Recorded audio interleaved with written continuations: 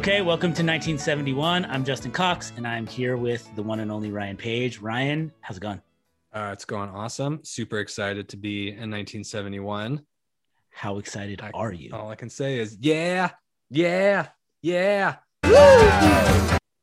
That's getting me real juiced up to represent the Rolling Stones this week, which is the thing that I'm going to be doing, just in case you need to be reminded. We're coming to, the later years of this podcast. We only have a couple years left, and I'm going to go ahead and acknowledge you did a much better job of drafting than I did. I felt that way on draft night. I'll say that. I don't know if you just put more thought into it, or you had a better strategy, or I don't know, but kudos to you.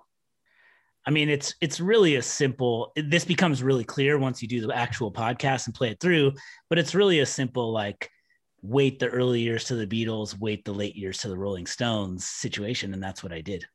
Yeah, I did not think about that dynamic too thoroughly, but that's okay. I'm happy to be on Team Beatles in 1971 for the most part.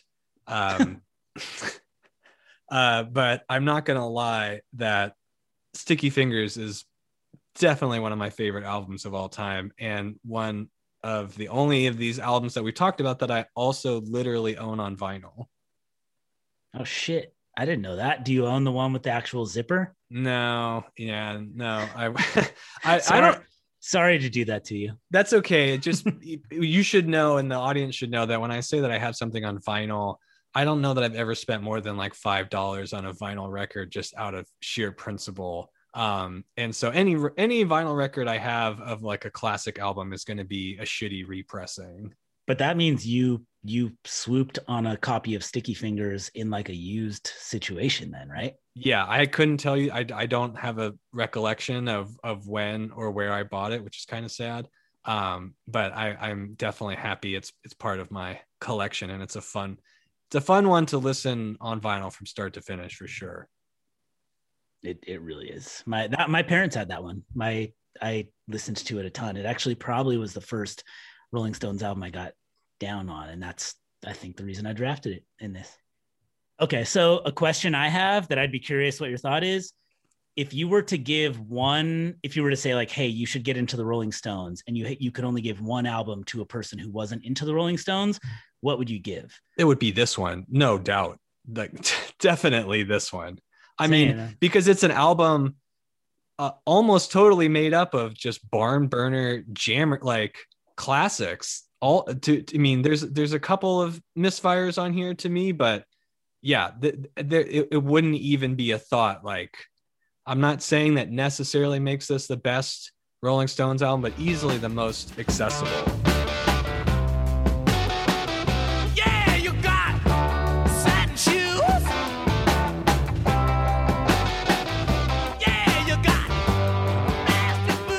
Yeah, I think it's definitely a thing where it's not the question's not the best. The thought is like, if you were to get someone into the Rolling Stones and show them something awesome, it is this one. Like it, because Exile is extremely good in all of its own ways, but that would not be the one you give to someone who, unless you know that they love that kind of thing or something. And then we thoroughly covered Let It Bleed and Beggar's Banquet.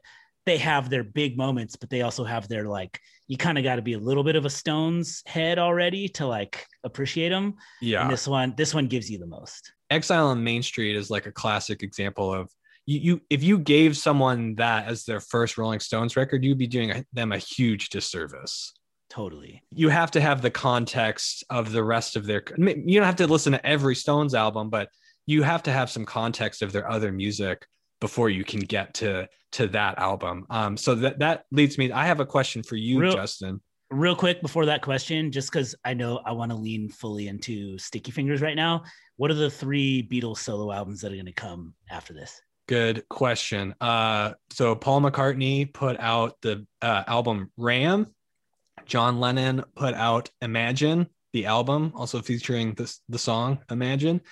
Exciting. And Paul McCartney, actually, to be extremely accurate, Ram is credited to Paul and Linda McCartney.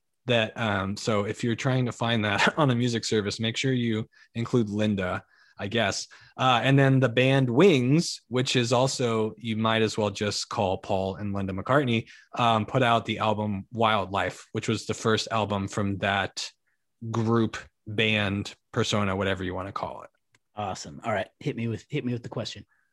Did you ever wake up to find a day that broke up your mind, destroying your notion of circular time?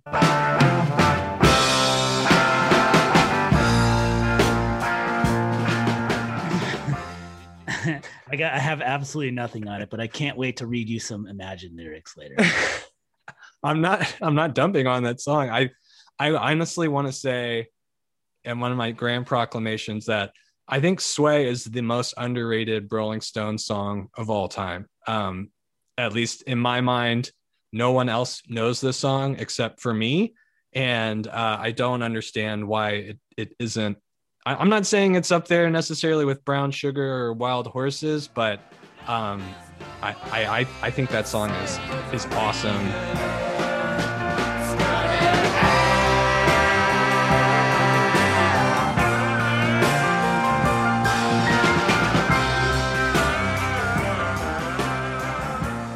It's a little bit unassuming in what it is, right? Like I'm not a person who, I think I know what you're talking about. You're not going to find it on greatest hits records. You're not going to find it in those spaces, but I loved that song. I've really loved that song. It's one of my favorite songs on this record. And I think it's a little bit of what you got to with last week with Let It Be. It's like Get Back is your track 1 and Two of Us is your track 2. Like Sway as a track 2 is so good. It's such it's a perfect follow-up to that. It feels like it's in keeping with the vibe that is being set by Brown Sugar, but it's this other thing. There's no way, like Sway is not trying to be a single or anything. It actually even kind of kicks it up a notch, because really Brown Sugar, when you listen to it, is actually a little bit more mid-tempo than you might think. Compared to some of these other hard rocking songs, like Brown Sugar is actually a little bit more staid than you might remember it. And so in actuality, like Sway almost kicks it up a notch before you bring it back down with Wild Horses. Yeah. Brown Sugar, Sway, Wild Horses. Ooh, baby. They do this. They literally do this on 3 albums in a row. Like the first 3 tracks are 3, like full on, like clear cut single. Next song, although you'd swap the order of track 2 and 3 on this one, but like you get the acoustic open space song, you get the kind of like jammy song, and then you get the big radio single. And yeah, don't you think if they're really aping the Let It Bleed Beggar's Banquet formula, that You Gotta Move would have been track 2? Yeah, one of those kind of like very, very bluesy, like plucked out acoustic. Yeah, that's true. Yeah. I mean, this album just speaks for itself. I honestly think, for whatever reason, we talked a lot about how those Beatles concept albums, the concept is just not there. And I think of either of these 2 bands, this is almost the most consistent of a concept album. And I know it's not called a concept album, but just hear me out on this. I think this is a concept album, and the concept is kicking ass and taking names. And you're not going to find an argument here with that. And might I remind you that I'm the person representing this album that is kicking ass and taking names. Not that you have any choice in the matter, because that's what it does. All right. So let me take Sticky Fingers down a peg then. I hope you go to Brown Sugar, and I know. Well, let's go start with side 1, track 1. We talked as recently as last year, or I guess it was 2 years ago at this point, how Mick was doing a great job of channeling the blues and sort of marrying this British singing sensibility with this old school blues kind of soul style singing. And he's gone too far. Brown Sugar is the musical equivalent of hanging out with a bunch of black guys and then just casually dropping the N-word in conversation with them. And it's like, whoa, no, you don't get to say that. What? And don't take my word for it. Mick Jagger doesn't sing a lot of the lyrics for this song in concert anymore, or even like almost immediately after this album was released, he was already changing the words to less controversial things. Damn, I didn't know that. That's all right. Well, so you like last week when we talked, you were like knee deep in the Jan Wenner book about John Lennon, like extended interview. And I found an interview between Jan Wenner and Mick Jagger right after this album that I pulled an excerpt of about specifically Brown Sugar, which is, this is just fucking great. It says, "This is one of your biggest hits, a great classic, a radio single, except the subject matter is slavery, interracial sex, and eating pussy." And then Mick interjects, "and drugs." And then in parentheses, it says heroin. That's a double entendre just thrown in. Brown Sugar being heroin, Jan Wenner asks. Brown Sugar being heroin and then Jan Wenner interjects, "and pussy."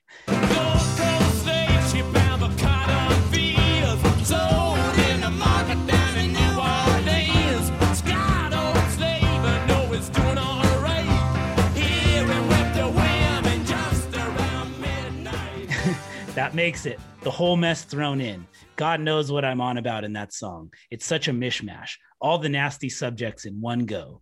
So Jan asks, like, were you surprised that it was such a success amid all that? And he said, I didn't think about it at the time. I would never write that song now.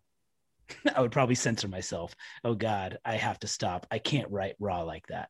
Well, thank God he wrote raw like that in that moment. It's a fucked up little song. There's no doubt about it. But we're lucky to have it as a document. That makes it even worse to me. That's a great song. I will tap my foot and maybe even sing along to it a little bit, as I did earlier, just in spite of myself. But those lyrics are indefensible. And the fact that Mick's defense of them is like, well, I was just being flippant and vulgar. It's like, that's even worse. Like I disagree that that's worse. No, what's worse would be calculatedly like thinking about that and trying to send a message with that. That's worse. I mean, I guess that's, yeah, like, okay, that's the worst possible thing that could have happened was Mick Jagger like writing an intentionally racist and like hurtful song instead of just writing a thoughtlessly racist and hurtful song. The better scenario is that he uses those imagery to make some kind of point or to somehow defend or uplift or speak to the experience of those people's pain, not just co-opt it flippantly because it sounds cool. He's not co-opting it because it sounds cool. You know enough about the Rolling Stones at this point that there is sort of some satirical sort of taking on the caricature of this type of person in a way. It may not be as overt as something like Dead Flowers or like some other songs that they do, but it is of that, in that strain.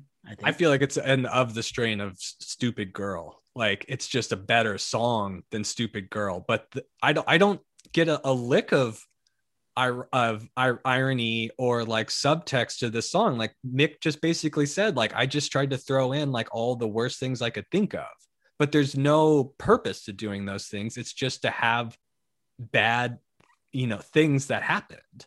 Yeah. I mean, I've like thrown myself into the corner of trying to like justify a song with these lyrics, which I'm not interested in doing because I'm too cowardly to write. Not too cowardly. That's the wrong way to put it.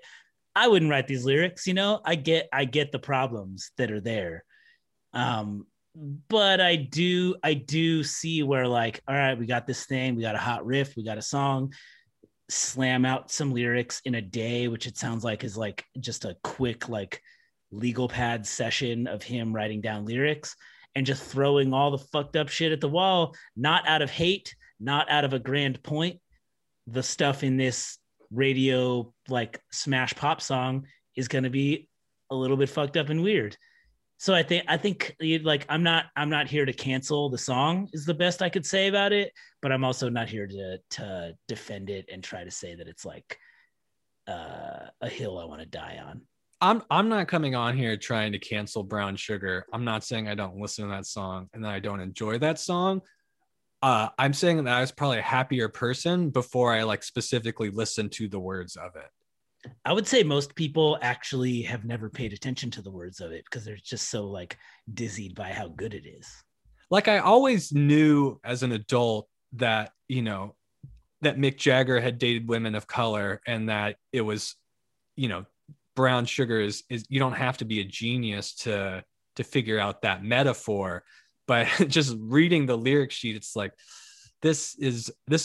makes this more of an awkward listen sometimes. And it's more of a credit almost to Brown Sugar that it's such a good song that I'm just forced to completely ignore that whatever. And obviously Mick he's not sitting here championing and being like, this is my, like, there is something to be said for like, I'm sorry, this was like kind of flippant, but also like, that's just the song. Yeah. And well, like you don't find anything like a little bit alleviating or interesting about the fact that he says the subject matter is slavery, interracial sex, eating pussy, and then Mick Jagger interjects with and drugs, a type of brown heroin. Like that to me takes the whole thing and like kind of is like, these are just words on paper. They're not as like concertedly about this specific thing that you could easily read into them being about. I hear what you're saying. And on one level it makes sense, but on another level, like this is America and maybe this speaks to the cultural differences a little bit, but anytime you're invoking the image of slavery in a flippant manner, like that's a lot, like that's a lot. It's one thing to like invoke drug abuse, like heroin in the flippant manner. There's a lot of people whose lives have been ruined and a lot of pain caused by heroin abuse. But Mick Jagger had some kind of firsthand knowledge of that. If you're going to invoke the pain and hatred of slavery, there's got to be a better reason or more of a broader message than just like naughty things. You are right about that. I'll take that. I'm sounding to myself very holier than thou. And I'm just trying to make clear that I'm trying to poke some kind of holes in this. And that's just an easy one. That's just a softball layup. It is like something about the like stupid girl is clearly idiotic, right? Like it's idiotic and it's kind of a middling, it's a fine song, but it's whatever. Brown Sugar is both a better song and hits a more delicate nerve in a way. And I think, I don't know, I think it's sent us into waters that this podcast has not sailed in before. Speaking of racial appropriation, so another one of my complaints, or maybe better qualified as nitpicks about this album, I searched high and low and I could not find a songwriting credit for Otis Redding on I Got the Blues, which is confounding to me, because maybe Otis Redding didn't write that song, but that is an Otis Redding song. It's like deliberately aping an Otis Redding, but it's not necessarily a cover song, right?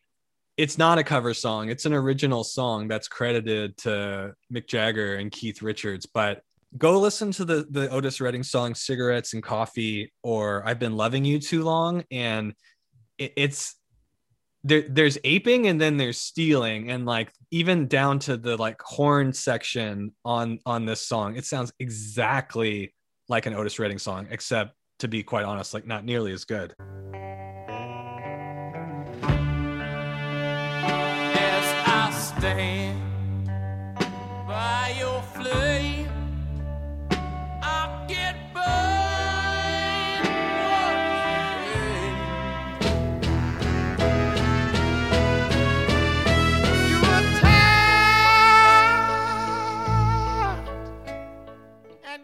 So our friend Matt said one time, if you ever write something that sounds good, that means you're copying a person who already wrote something.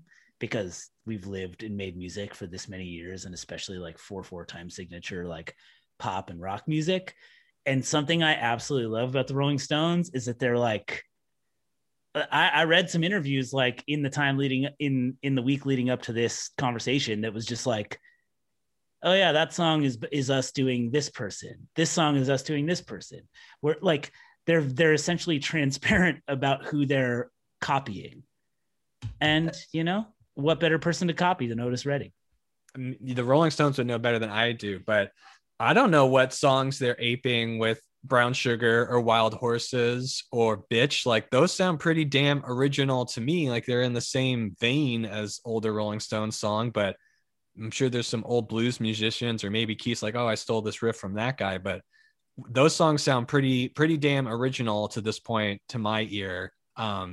So I don't know if that excuse works for me. That one is particularly egregious, I will say. That is pretty much all the negative things I can muster about Sticky Fingers, other than Sister Morphine just being a kind of middling song that I don't love. Everything else on the album is kick ass, balls to the wall. Sister Morphine, no one would argue that it's one of the best songs on the album, but it is a complimentary piece to this album, no doubt about it.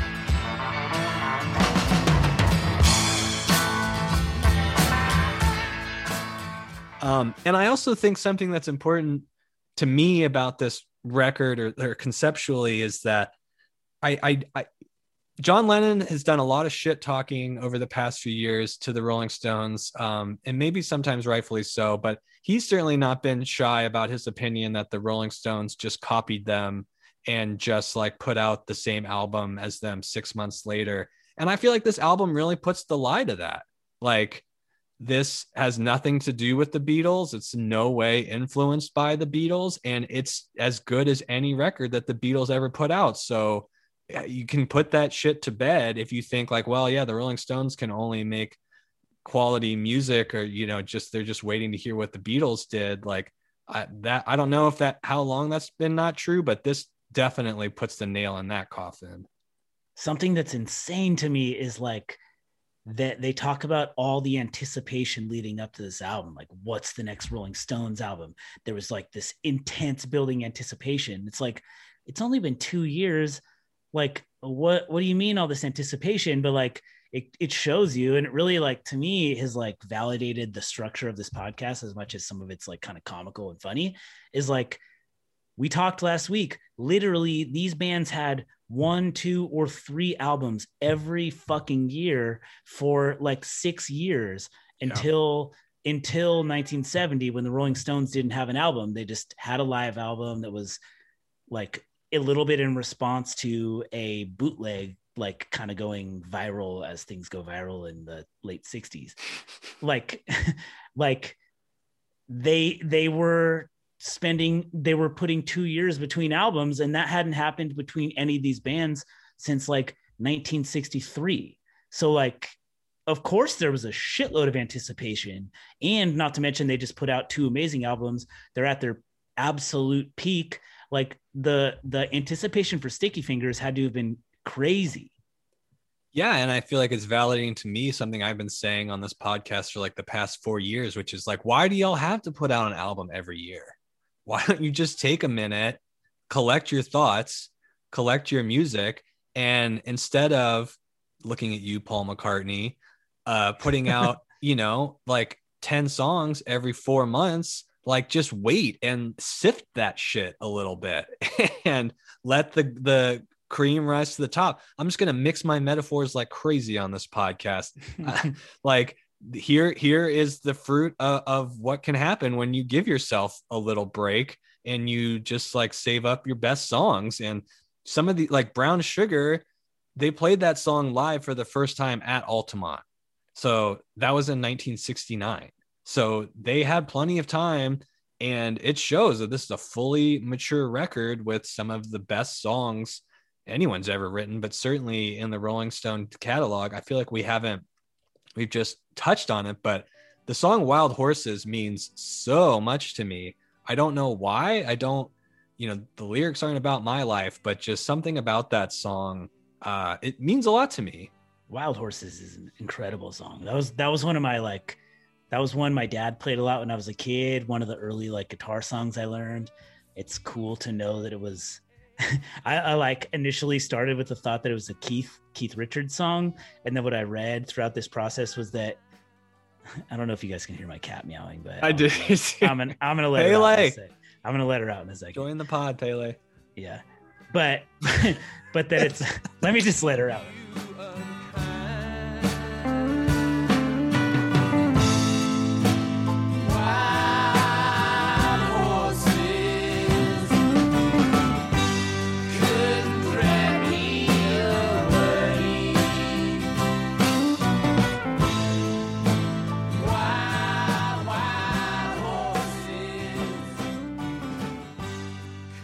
Yeah, so Wild Horses, a funny thing that I read was that it's attributed to Keith, people think of it as a Keith Richards song, but Mick says that Keith wrote the melody and the phrase wild horses in quotes, and that Mick wrote the rest of the song. Just funny to me. I don't think, do we even need to talk about Can You Hear Me Knocking? If I need to explain why that song is great, I don't know what we're doing. No. Don't need to. I mean, it rips. Just insert a cool clip of ripping here.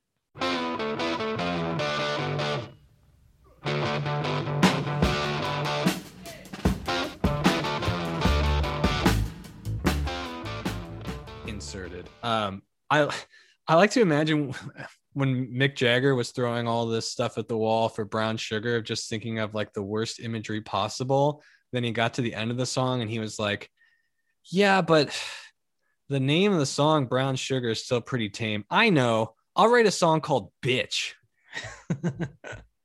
This will really get my potty mouth across. It's another rip roaring tune though, and it kind of fits with your thesis of them fronting track 1 side A, track 1 side B, always with those kind of songs. Yeah, this is definitely that classic arrangement on this album. Yeah. Bitch, what I have to say is that Bitch, I love it. I really love it. It's a song that I really like a lot. So I want to make sure I make that point extremely clear. But in the way that I burned Ringo's Lounge Act album last week, it's the moment on this album that I would dial back the horns a little bit. All right. But I know for a goddamn fact that's me and my sensibilities, and that's it. I think I'm happy with the horns on Bitch. Something about them coming in feels very triumphant for me, especially because then when the vocal line starts matching that part and they're just kind of being like,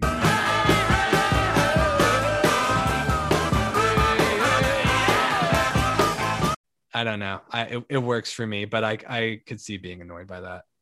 I mean, now that we're just going through, Moonlight Mile is a great way to close this out, and is also a song that I love and means a lot to me. Moonlight Mile is very much in the spirit of those previous albums too. Start with a bang, and they start with a bang in a way that's they're all kind of very different from each other, Brown Sugar, Gimme Shelter, and Sympathy for the Devil are very different songs, but they're standout rock and roll kind of beasts. And then they all end with what is essentially a church hymn, and Moonlight Mile is that. Moonlight Mile is an awesome ending to this album. Yeah, what I love about Moonlight Mile too, especially because it has the word moonlight in it, is it really sounds like a song you can just imagine the Stones or just Keith and Mick on a porch at night after everyone else has gone to bed, or out around a fire, and Keith just starts strumming out this thoughtlessly a chord progression, and then all of a sudden Mick starts singing and this whole song comes out. That's what the song, when I listen to it, that's what I'm imagining, is it's sort of the end of the night, the night's winding down, and then this just sort of swells up and comes out. Yeah, it feels very organic in that way. It's a cool song. I do want to make clear, I didn't say much about Dead Flowers, but Dead Flowers is basically one of my favorite songs ever. It's my favorite song on this album and is one of my favorite songs ever. It's like, it's the ultimate Mick Jagger playing sort of country rock music to me. Yeah, it's similar to that sort of country honk vibe where it's just super fun to sing, especially the chorus parts. And he's kind of crooning on it, and everything about it is just pitch perfect and fun.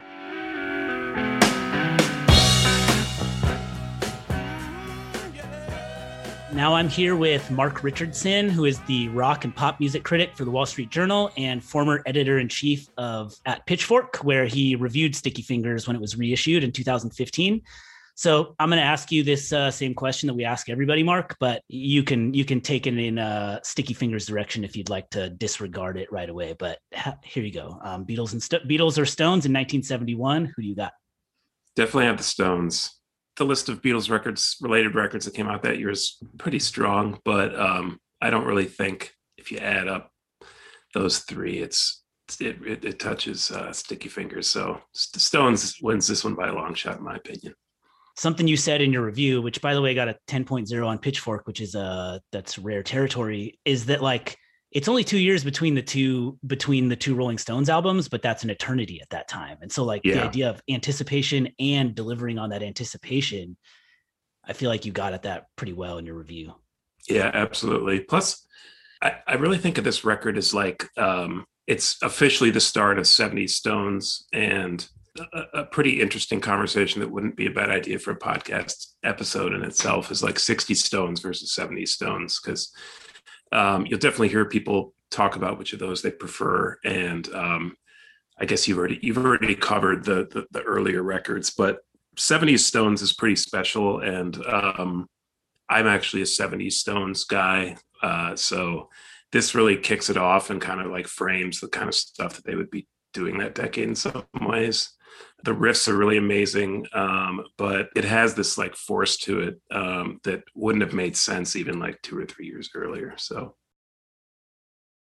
the nature of what people wanted from rock music had changed, and it was pretty far from what the Beatles did at that point. You know, it would have been pretty interesting to see, you know, the direction they would have gone in. But yeah, I think of like, especially this year, you basically have, you know, the Stones, the Who, and Zeppelin. And those are like the three enormous, like, you know, world-beating rock bands.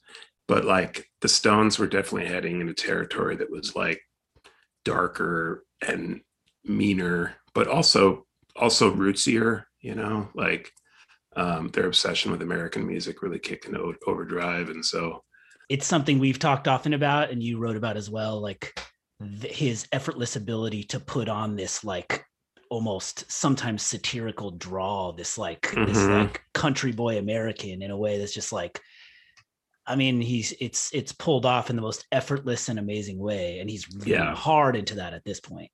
Yeah, and you know, weirdly, like nobody else could really get away with it, because that was the thing that was so interesting about Mick Jagger, really, like all the way through the Stones' history, is his level of sincerity is not always so easy to ascertain. There's always like a little bit where you can't really tell if he's like, is there an element where he's making fun of country music a little bit, even though you know he loves it? Or is he making fun of the fact that he's like, you know, a guy from London who's singing country music, or and that extends in other genres a bit. I think of him as someone who seems very aware that he's an interloper in some ways, but his actual passion for the music, you know, genres in which he's working is so strong that like carries through. But that gives him a different quality than you know, even other British singers. Really, like he's really like kind of a very unique in that way. There's no comparison here, but in the previous year, Ringo puts out 2 solo albums, and one's like a big band Sinatra style one, and one's a country one. It's like, I mean, you would never expect Ringo to do what Mick Jagger would, or do something on the level of Mick Jagger in that way. But I mean, it's like, it's basically, it's like put a little kid putting on a cowboy costume. Yeah. Whereas this is like, you know, one of the, if not the biggest bands in the world. So I had this conversation last night with Ryan about a big conversation about this album and the Beatles stuff. and like found ourselves in the little tangled web of Brown Sugar, which you address in it. Like it's incredible that a song is that big, but then you sit down and read the lyrics and it's like, I think you said it gets more problematic upon inspection, or maybe you didn't use that wording, but like I found myself in this mode of like, I'm not here to defend Brown Sugar, but I'm here to try and explain Brown Sugar. But then as I do that, now I sound like I'm defending it. And I don't know, how do we talk about that song? I know. Yeah, it's also interesting because like the context it emerged in early 70s. Of course, that was a very long time ago now. But it was even questionable at the time. And some people thought it was offensive at the time. And now it's kind of so, I mean, if you really look at it, it's so over the line offensive in 2021 that it just wouldn't cut it, you know? And I think it would be dismissed out of hand if it came out now, for sure. And you don't see a lot of people covering it or anything, you know? Yeah. So, you know, it's interesting. Like I've never, as much as I love the Stones, like I don't really listen to them for lyrics as much as I might some other artists. So, you know, I remember being pretty conscious of Brown Sugar for a while before really thinking about what it was about, or what the words were, even though they're not muffled or hidden in any way. So yeah, it's weird. I mean, if I play this album, I can certainly, there's things about Brown Sugar that I can enjoy, but I probably wouldn't put it on around people I don't know and say like, hey, check this out. Isn't this great? You know what I mean? Yeah. It's like the time is long past for that. So, so it's, you know, like Mick Jagger didn't care then. And also, you know, he ran up against this in other ways. Like he'll come up against it when you talk about Exile on Main Street. I mean, there's a couple of songs on there that are pretty questionable in terms of lyrics too. And then also Some Girls. And he just never really cared, you know? I mean, that was kind of like his aloofness was part of what was so interesting about, he just wasn't really, he was just kind of like considered himself above all of that, which, you know, is problematic in its own way now. But he just didn't care about it. He's like, if I mean it in the right way, I don't really care how other people think about it, you know? And that definitely started with this song. And so, yeah, it's a tough one. I mean, it is one of the ones that got so overplayed on like rock radio that it's not, I don't know, it might be my 9th favorite song or something, you know? So it's like, I don't love it as much as some other stuff here anyway, but do you have a favorite song on this one? I love Sway, and I love Moonlight Mile, and I really love the groove of Can't You Hear Me Knocking, and the extended jam. And I mean, that was a song where, you know, so like there were some big singles in this record. And so as a kid, I heard the songs on the radio, but then when I finally got this album and heard a song like Can't You Hear Me Knocking, like the riff is so amazing. And I love how they stretch it out. And it's pretty stacked. So there aren't too many weak ones on here. Is this like the band's peak? Or would you say it's your favorite of their albums, or are there other Rolling Stones albums you'd give a 10.0 if you were reviewing them? Yeah. So I think you can make a very, very good argument for this being their peak. The argument in favor of it is the diversity of it and the great songs that are on it, the amazing production.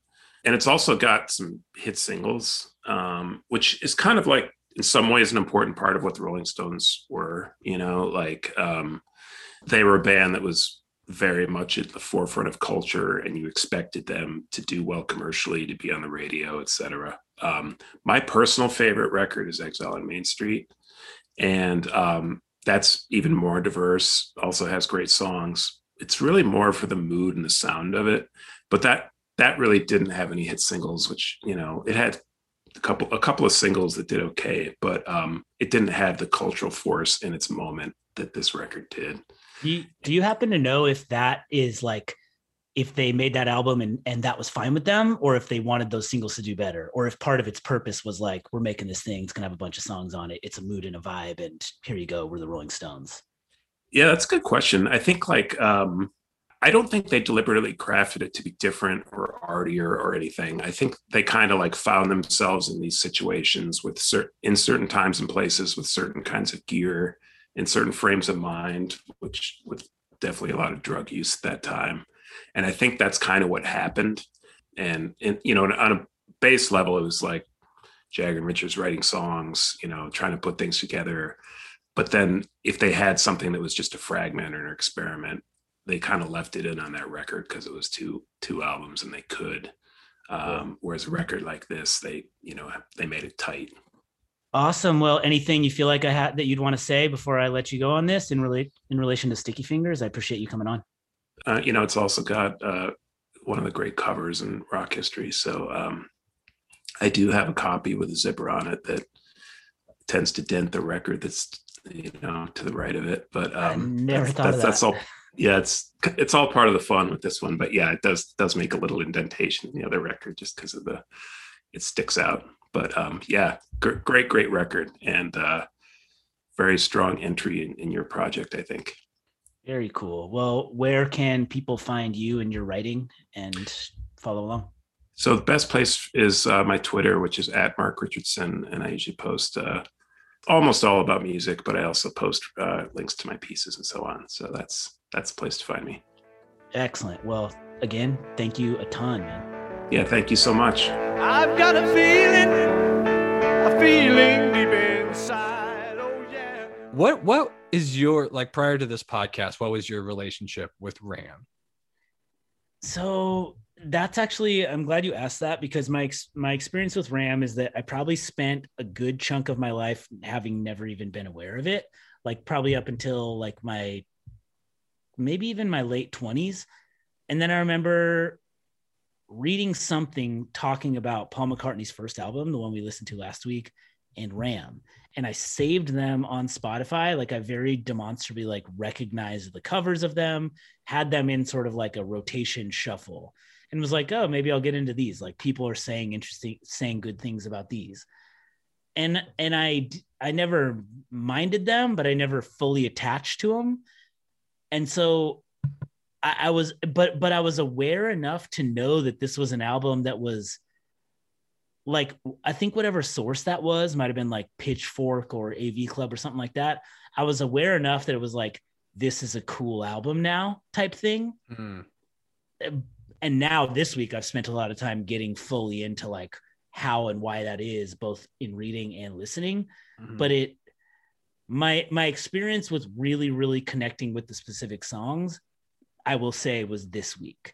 But I have heard those songs and I have had that album saved before, but far, far, far from the way I've listened to like the Beatles albums and Rolling Stones albums up to this point, Mm-hmm. What about you? Mine is a little bit more windy. I think, I remember when I first heard this, but I think when I was in college and I went through my sort of initial deep dive phase into the Beatles and sort of going beyond the surface level of the mega hits that everyone knows. And at that time, I was definitely firmly in the Paul McCartney camp. And so I was sort of listening to all those records. And then I was like, somehow or another, I was like, oh yeah, well, I'm going to listen to some of Paul McCartney's solo stuff. And I just landed on Ram. I didn't really listen to a ton of that other Wings stuff or even his first record. And I just really liked it. I just like, yeah, this is Paul McCartney. This is what Paul McCartney sounds like. It's, it's a little bit slight, but I didn't overthink it too much. And I was just like, I enjoy it. I like it. And one of the things that's really funny about it to me, I seem to be very much alone in my love and enjoyment of the song Uncle Albert, to the point that I want to give a shout out to my mom, who is the person who got me into a lot of this type of music. And as far as growing up, she was always kind of in this mode of 70s singer-songwriter stuff and probably more of a Paul McCartney type person. And I can definitely say about Ram that it was in my life enough that I had multiple conversations with my mom about how she hated Uncle Albert and how she hated that song and could not stand it. And I don't know that I could name any other song specifically that my mom hates. So shout out to my mom and her hatred of Uncle Albert, but I really enjoy that song. And then you know, we talked on this podcast and on the After the Deluge podcast about the difficulty and sort of trying to get yourself in the mindset of the people that were there listening to it when it came out in 1971. They didn't know what was going to come after it. They, you know, had recently experienced what came before it. And this podcast has kind of been a great way to get in that mindset. Would you say? It does, because you're just in the album. You're just in the year you're in. And like, I'll get to, like, if you're like aggressively listening to like literally Let It Be and 5 or 6 solo Beatles albums and a Rolling Stones album in a given year, you're not looking ahead. You're in the year you're in. You'll get there when you get there. And that's what is happening when people are listening to music in real time. So yeah, I totally agree. So where I came out on this was I started listening to it this week, being like, I used to listen to Ram all the time. I could probably sing you half the songs on there. I really like it. And then having just listened to Let It Be and really enjoying some of the solo stuff from 1970, I was like, and then like reading some of the contemporary reviews of it, and like Robert Christgau and John Landau are really hard on it, like really negative. And I was sort of like, maybe this isn't that good. I'm kind of not enjoying it that much. And then tonight, like before the podcast, I like threw it on one more time, and I was like, you know what? Fuck it. I love Ram. Like, I don't give a shit what you say, Robert Christgau, and you guys can complain and be saddle bastards all you want. I kind of feel like a lot of those guys had it in for Paul McCartney, or were certainly like not trying to meet him where he was at. And I feel like some of those guys were not fair to this era of Paul McCartney. Damn, that is a winding road leading all the way up to tonight. Yes. I've made my final, who knows, it might change tomorrow. And I'm not saying that there's not things to complain about on here. It's definitely slight. It's definitely cutesy in the way that Paul McCartney does, but fuck it. Like, it seems like he's making the music he wants to make. Like, who cares? Yeah. The John Landau pull quote is, Ram is the nadir in the decomposition of 60s rock thus far, which is, I think the Landau quote that I pulled was, Ram is lacking in depth, purpose, and conviction. I don't know. I don't know what was in Paul McCartney's head post Beatles, or like, it's interesting how people respond to big things in their life. And to me, the idea that Paul McCartney responded by making that solo album in secret out in the country all by himself, and then making this, it is so much more interesting than when a band dissolves and the lead singer makes a solo album now, or really for the last 30 years, or even then, you know? Yeah. Like, you're way better off to make a weird and divisive thing than like a extremely boring, just like, here, I just need to try and keep my career afloat thing. Like, I love it. I say I love it. I love that he did it. Right. The idea that I love Ram, I can't say that. Where I land on Ram is that, like, it strikes me as the kind of thing that was like poorly reviewed at the time and seemed weird. And then it's a very easy thing to look back on fondly now. Like, it's good that it's interesting and different, but it's neither as bad as critics said at the time, nor as good as like the kind of cool people who are rehabilitating it now would like to say it is. Yeah, I think I totally agree with that. I kind of like want to go back to the place that I was in with it, which is like contextless, just like, this is a pretty good album. I like these songs. It's got a good feeling to it. I was not listening to Ram in conversation with Imagine. And I think that's part of the retrospective, besides people just like cutting it a break, is also like, at the time, I'm sure there was this feeling of like, well, John Lennon's over here and he's writing shit like Imagine, and he's writing Power to the People. And these are songs that are like really mean something and that are going to like change the world. And Paul McCartney's over here talking about fucking Uncle Albert. Who the fuck is that? We're so sorry, Uncle Albert. We're so sorry if we caused you any pain. We're so sorry. And Monkberry Moon Delight, you know, like you couldn't come, that's like soft serve ice cream. And I feel like with the benefit of hindsight, 50 years later, it's like, yeah, that John Lennon stuff amounted to nothing. It didn't, nothing changed. No great movement was born out of John Lennon's, this period of John Lennon's artistic imagination. And so, you know, maybe they thought like, well, this is the way, is like have a pop star who's a leading voice and change in the world. And it's like, actually, nothing changed other than just like a bumper sticker slogan. That's a perfect transition to Imagine. Can we, I listened to the Wings album, Wildlife, which is the other one this year. I can talk about it, but I think that like a Wings conversation is better saved for the next year. When we get I have nothing to say about it other than I hated it. I hated everything about it. I really disliked it. To me, I didn't have that level of active hatred. I thought it was whatever. It was fine. It was that was it. Like it had, like, I liked the song Love is Strange, had a nice little groove I liked, but like really not much. It kind of sounded to me like a shitty version of Creedence or something in a lot of places. I don't know. Either way, we'll save. All right, so Wings put out Wildlife this year. We've talked about it, and then we'll come back to you when they put out Band on the Run. I will just say it felt like they were trying to annoy me. Like the first couple of songs like feel like intentionally annoying. Yeah. Like if you say what you want about Ram, like if you could just let it float away if you don't want it. Like, yo, you don't want this, that's fine. You can just put Ram on in the background and not hear it. Wildlife, I was like, turn this shit off. I think Wildlife is like a slapped together initial like forming of what Wings would be. So we're not going to talk about Wings today. We'll talk about Wings next week. Sure. When they do the thing that matters more. But what you just said, like contrasting the sort of like kind of like benign, playful family domestic fuck around album McCartney made against like this grand like assessment of the world that Lennon made at the time as people perceived it.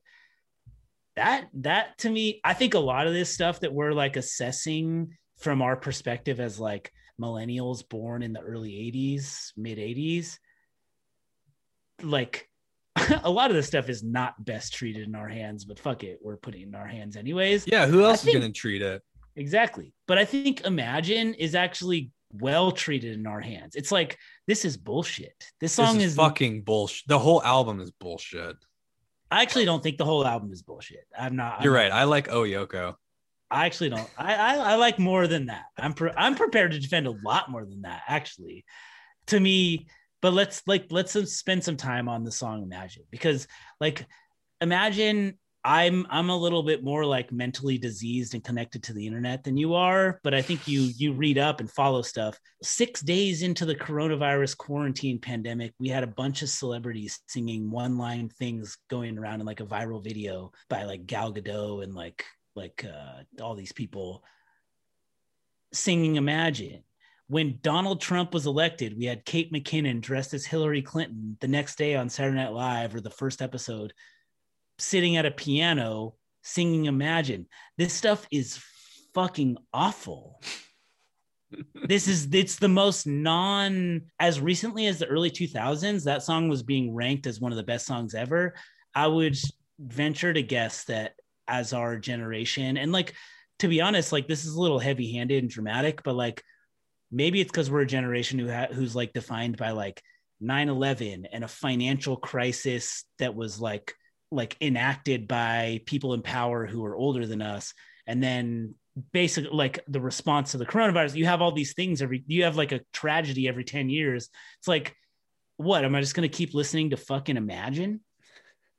Like it means nothing. It has nothing. It really does seem totally meaningless. Like I know that there's a word for something that means like it's like a blank slate that people, I mean, there's literal words in there, and he's literally saying, you know, wouldn't the world be a better place if people got over their religious differences or their nationality differences or whatever? But it means nothing to me. It's like it's like the song equivalent of like a cursive, like stained, like cedar board, like that you bought from Pier 1 Imports that you put on your like dining room wall that says happiness. Yes.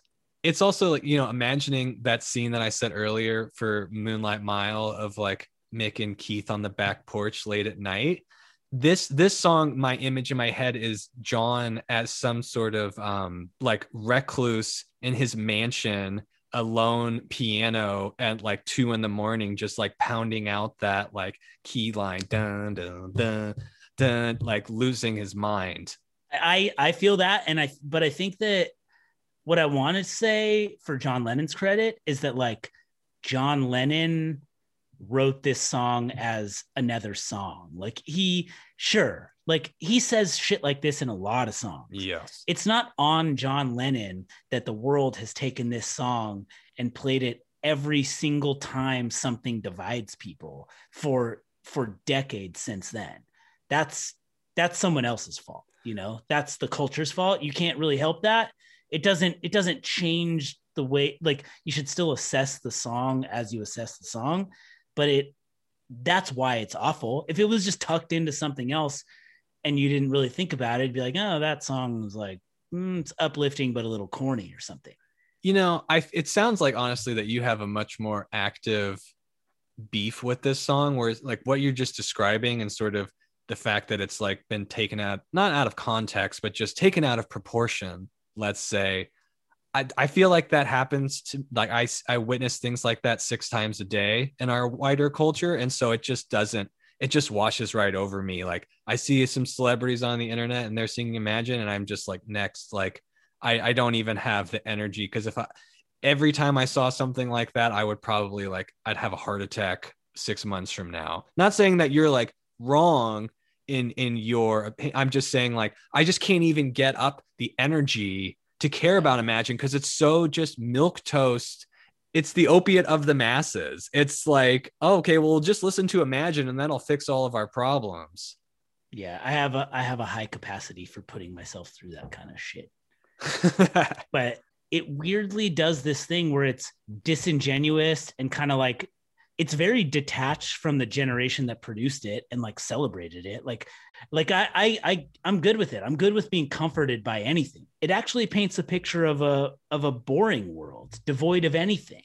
And so it's just like, in every single way, it means nothing, which is probably why it's so easy to project it onto important situations all the time. Yeah. And my wife and I, we talk all the time, maybe not all the time, but every once in a while, you'll like see someone and they're carrying a book and you're like, oh, that's a book that people who don't like to read. You know what I mean? Like you see that and you're like, oh, that person doesn't actually like to read, but because they're reading that book. And that's kind of what this song is. This is like a song for people who don't like music or who aren't interested in music.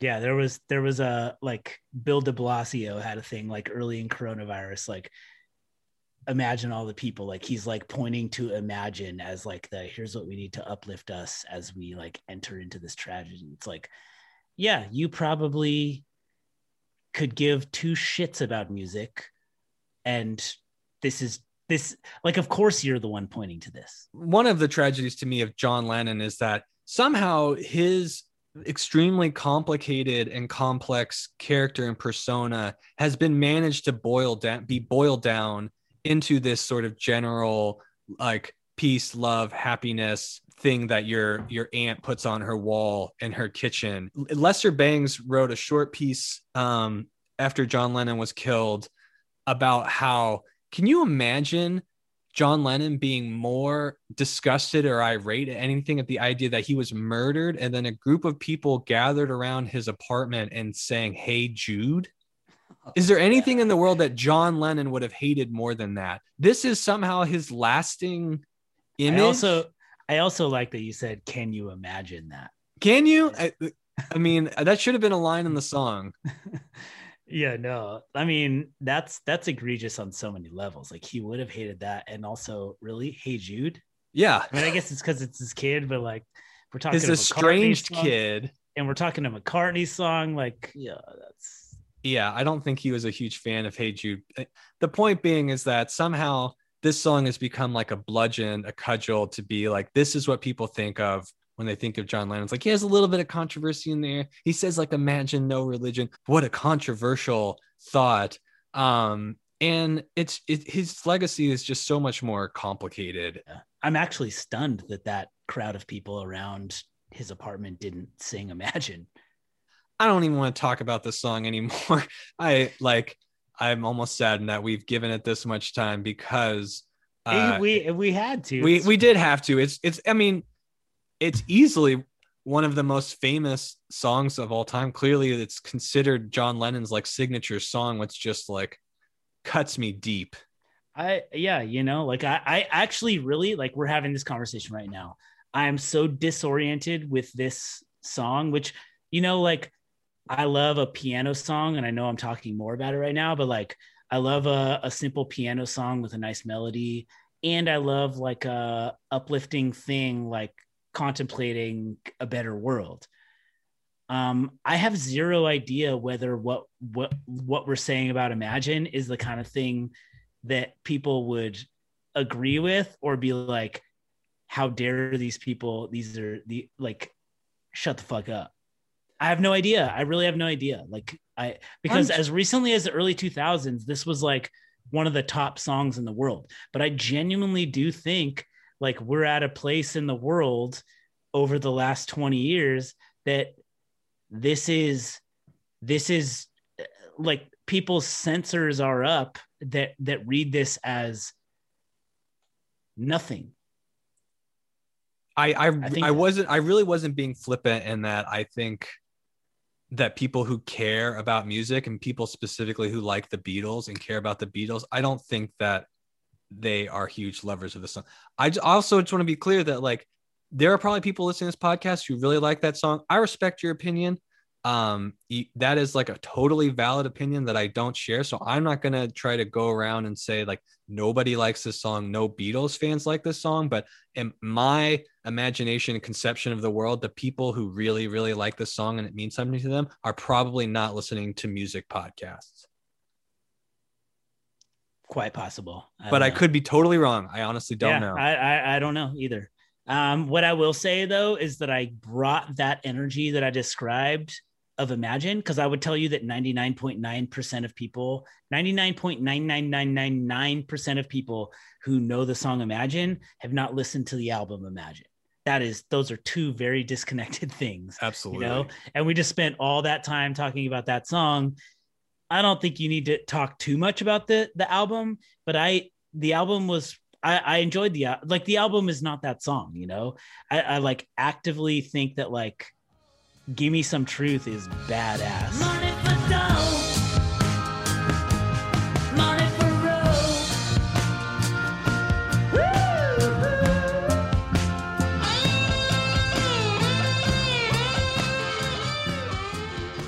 Give Me Some Truth. How Do You Sleep?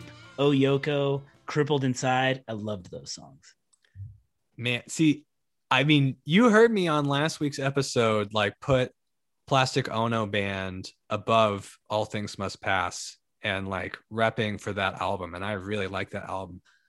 I did not like this album, and quite a few of those songs. I found the whole thing to be kind of posturing. I found it to be boring. Crippled Inside to me was a Paul McCartney song that just had John Lennon lyrics.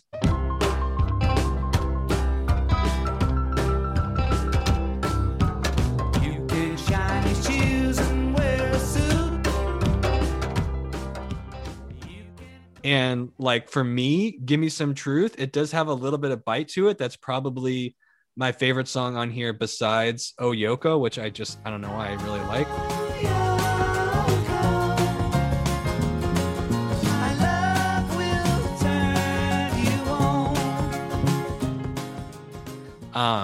But Give Me Some Truth is like the kind of song that like the lyrics are like something a high schooler would write, where it's just like, politicians bad, they lie to me, blam blam. Like, I'd say that's a characteristic of this period of John Lennon.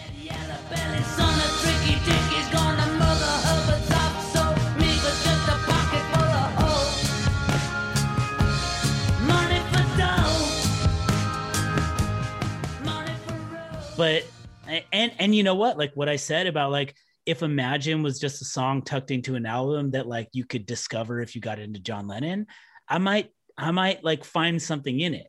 If Gimme Some Truth was thrust upon me every time like a fucking politician lied, I probably would hate it.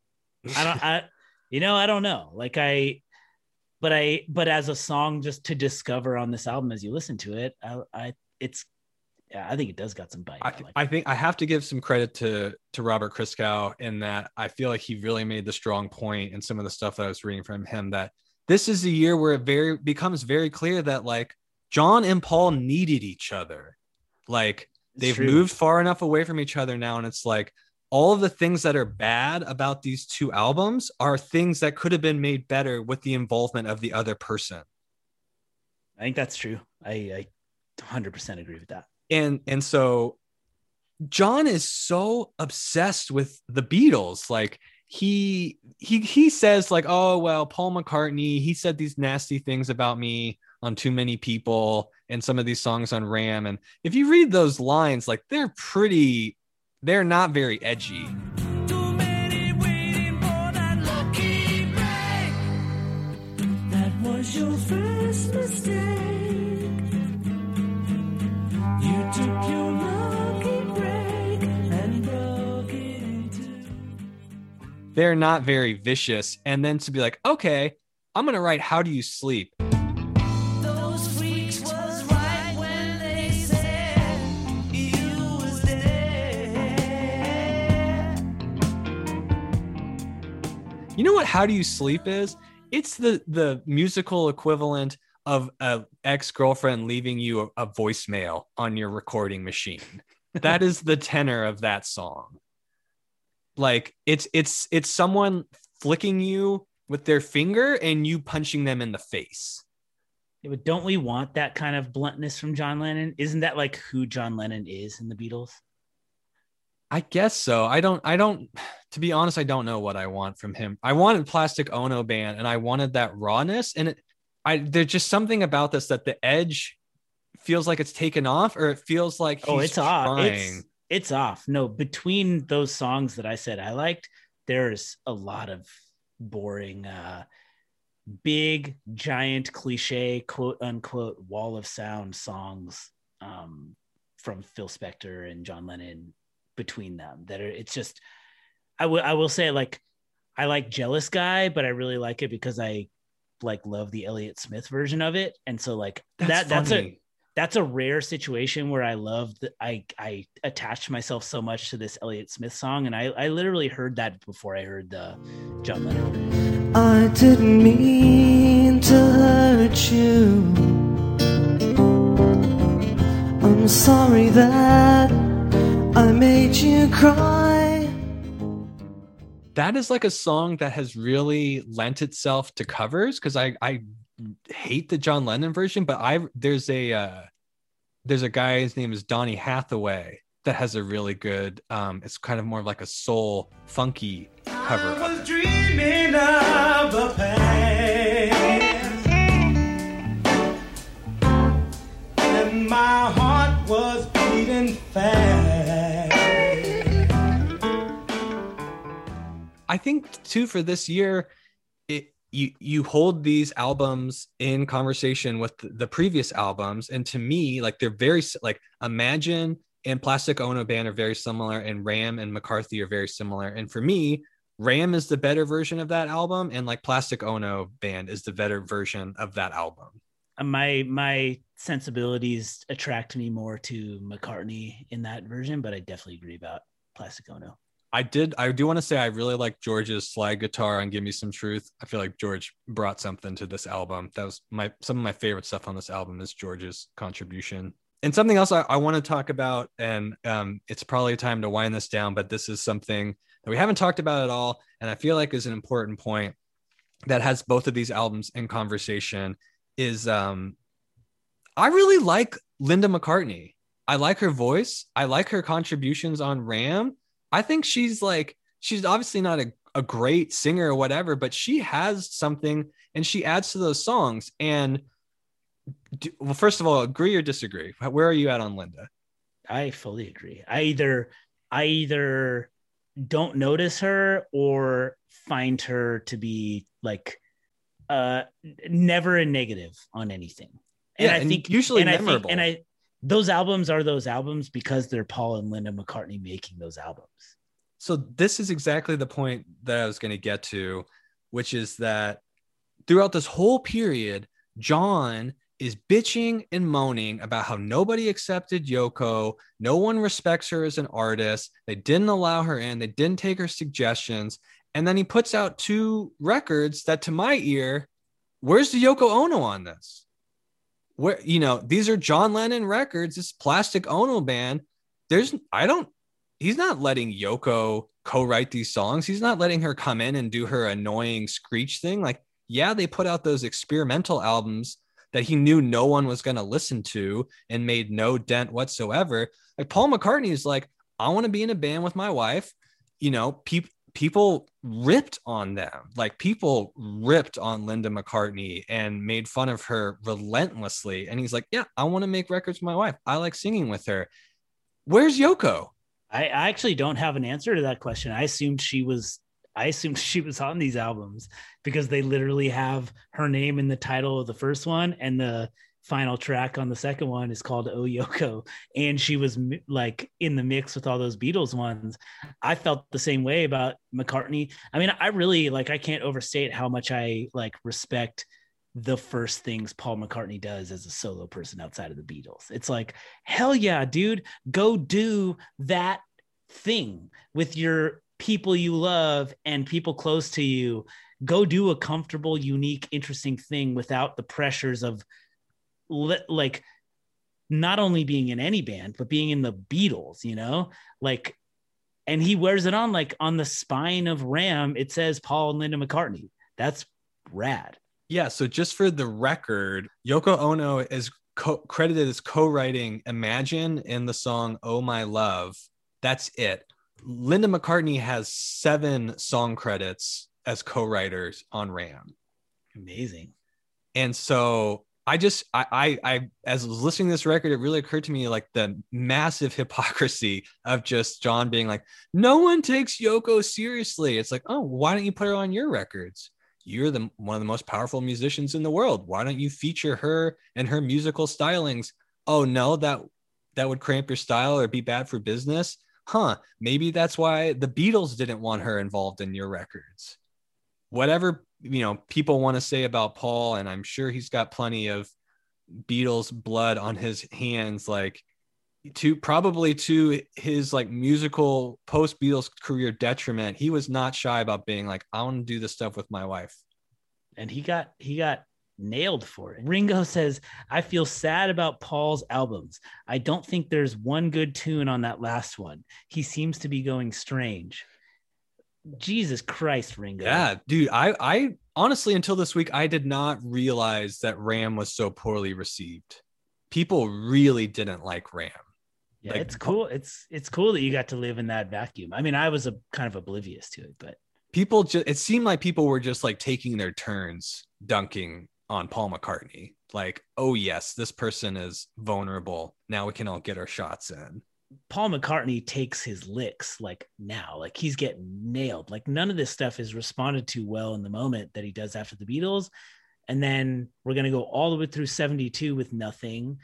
And then in 73, he's going to do Band on the Run. And then it's McCartney's good from there. So yeah, that was super fun. This is a weird year of mismatch of albums. I think we can clearly put Sticky Fingers in the winner's camp. Although people who haven't should give another listen to Ram. I do think there's a lot to be discovered and enjoyed there, especially no one has done more than me on this podcast to dump on the cutesy, artsy Paul McCartney stuff. Does get tiresome at time, but if you can put yourself in the right frame of mind, it's quite enjoyable. All right, Ryan, that was fun. I'll see you in 1970. What year are we in? 1972. 1972. Next year, 1972, I'm representing a classic John Lennon and Yoko Ono album called Sometime in New York. I know you've all heard it. And Ryan's going to represent a little known album called Exile on Main Street. Thanks to Pantheon for creating a space for us, and thanks to AKG for providing me a microphone. Your microphone sounds so good on this podcast right now.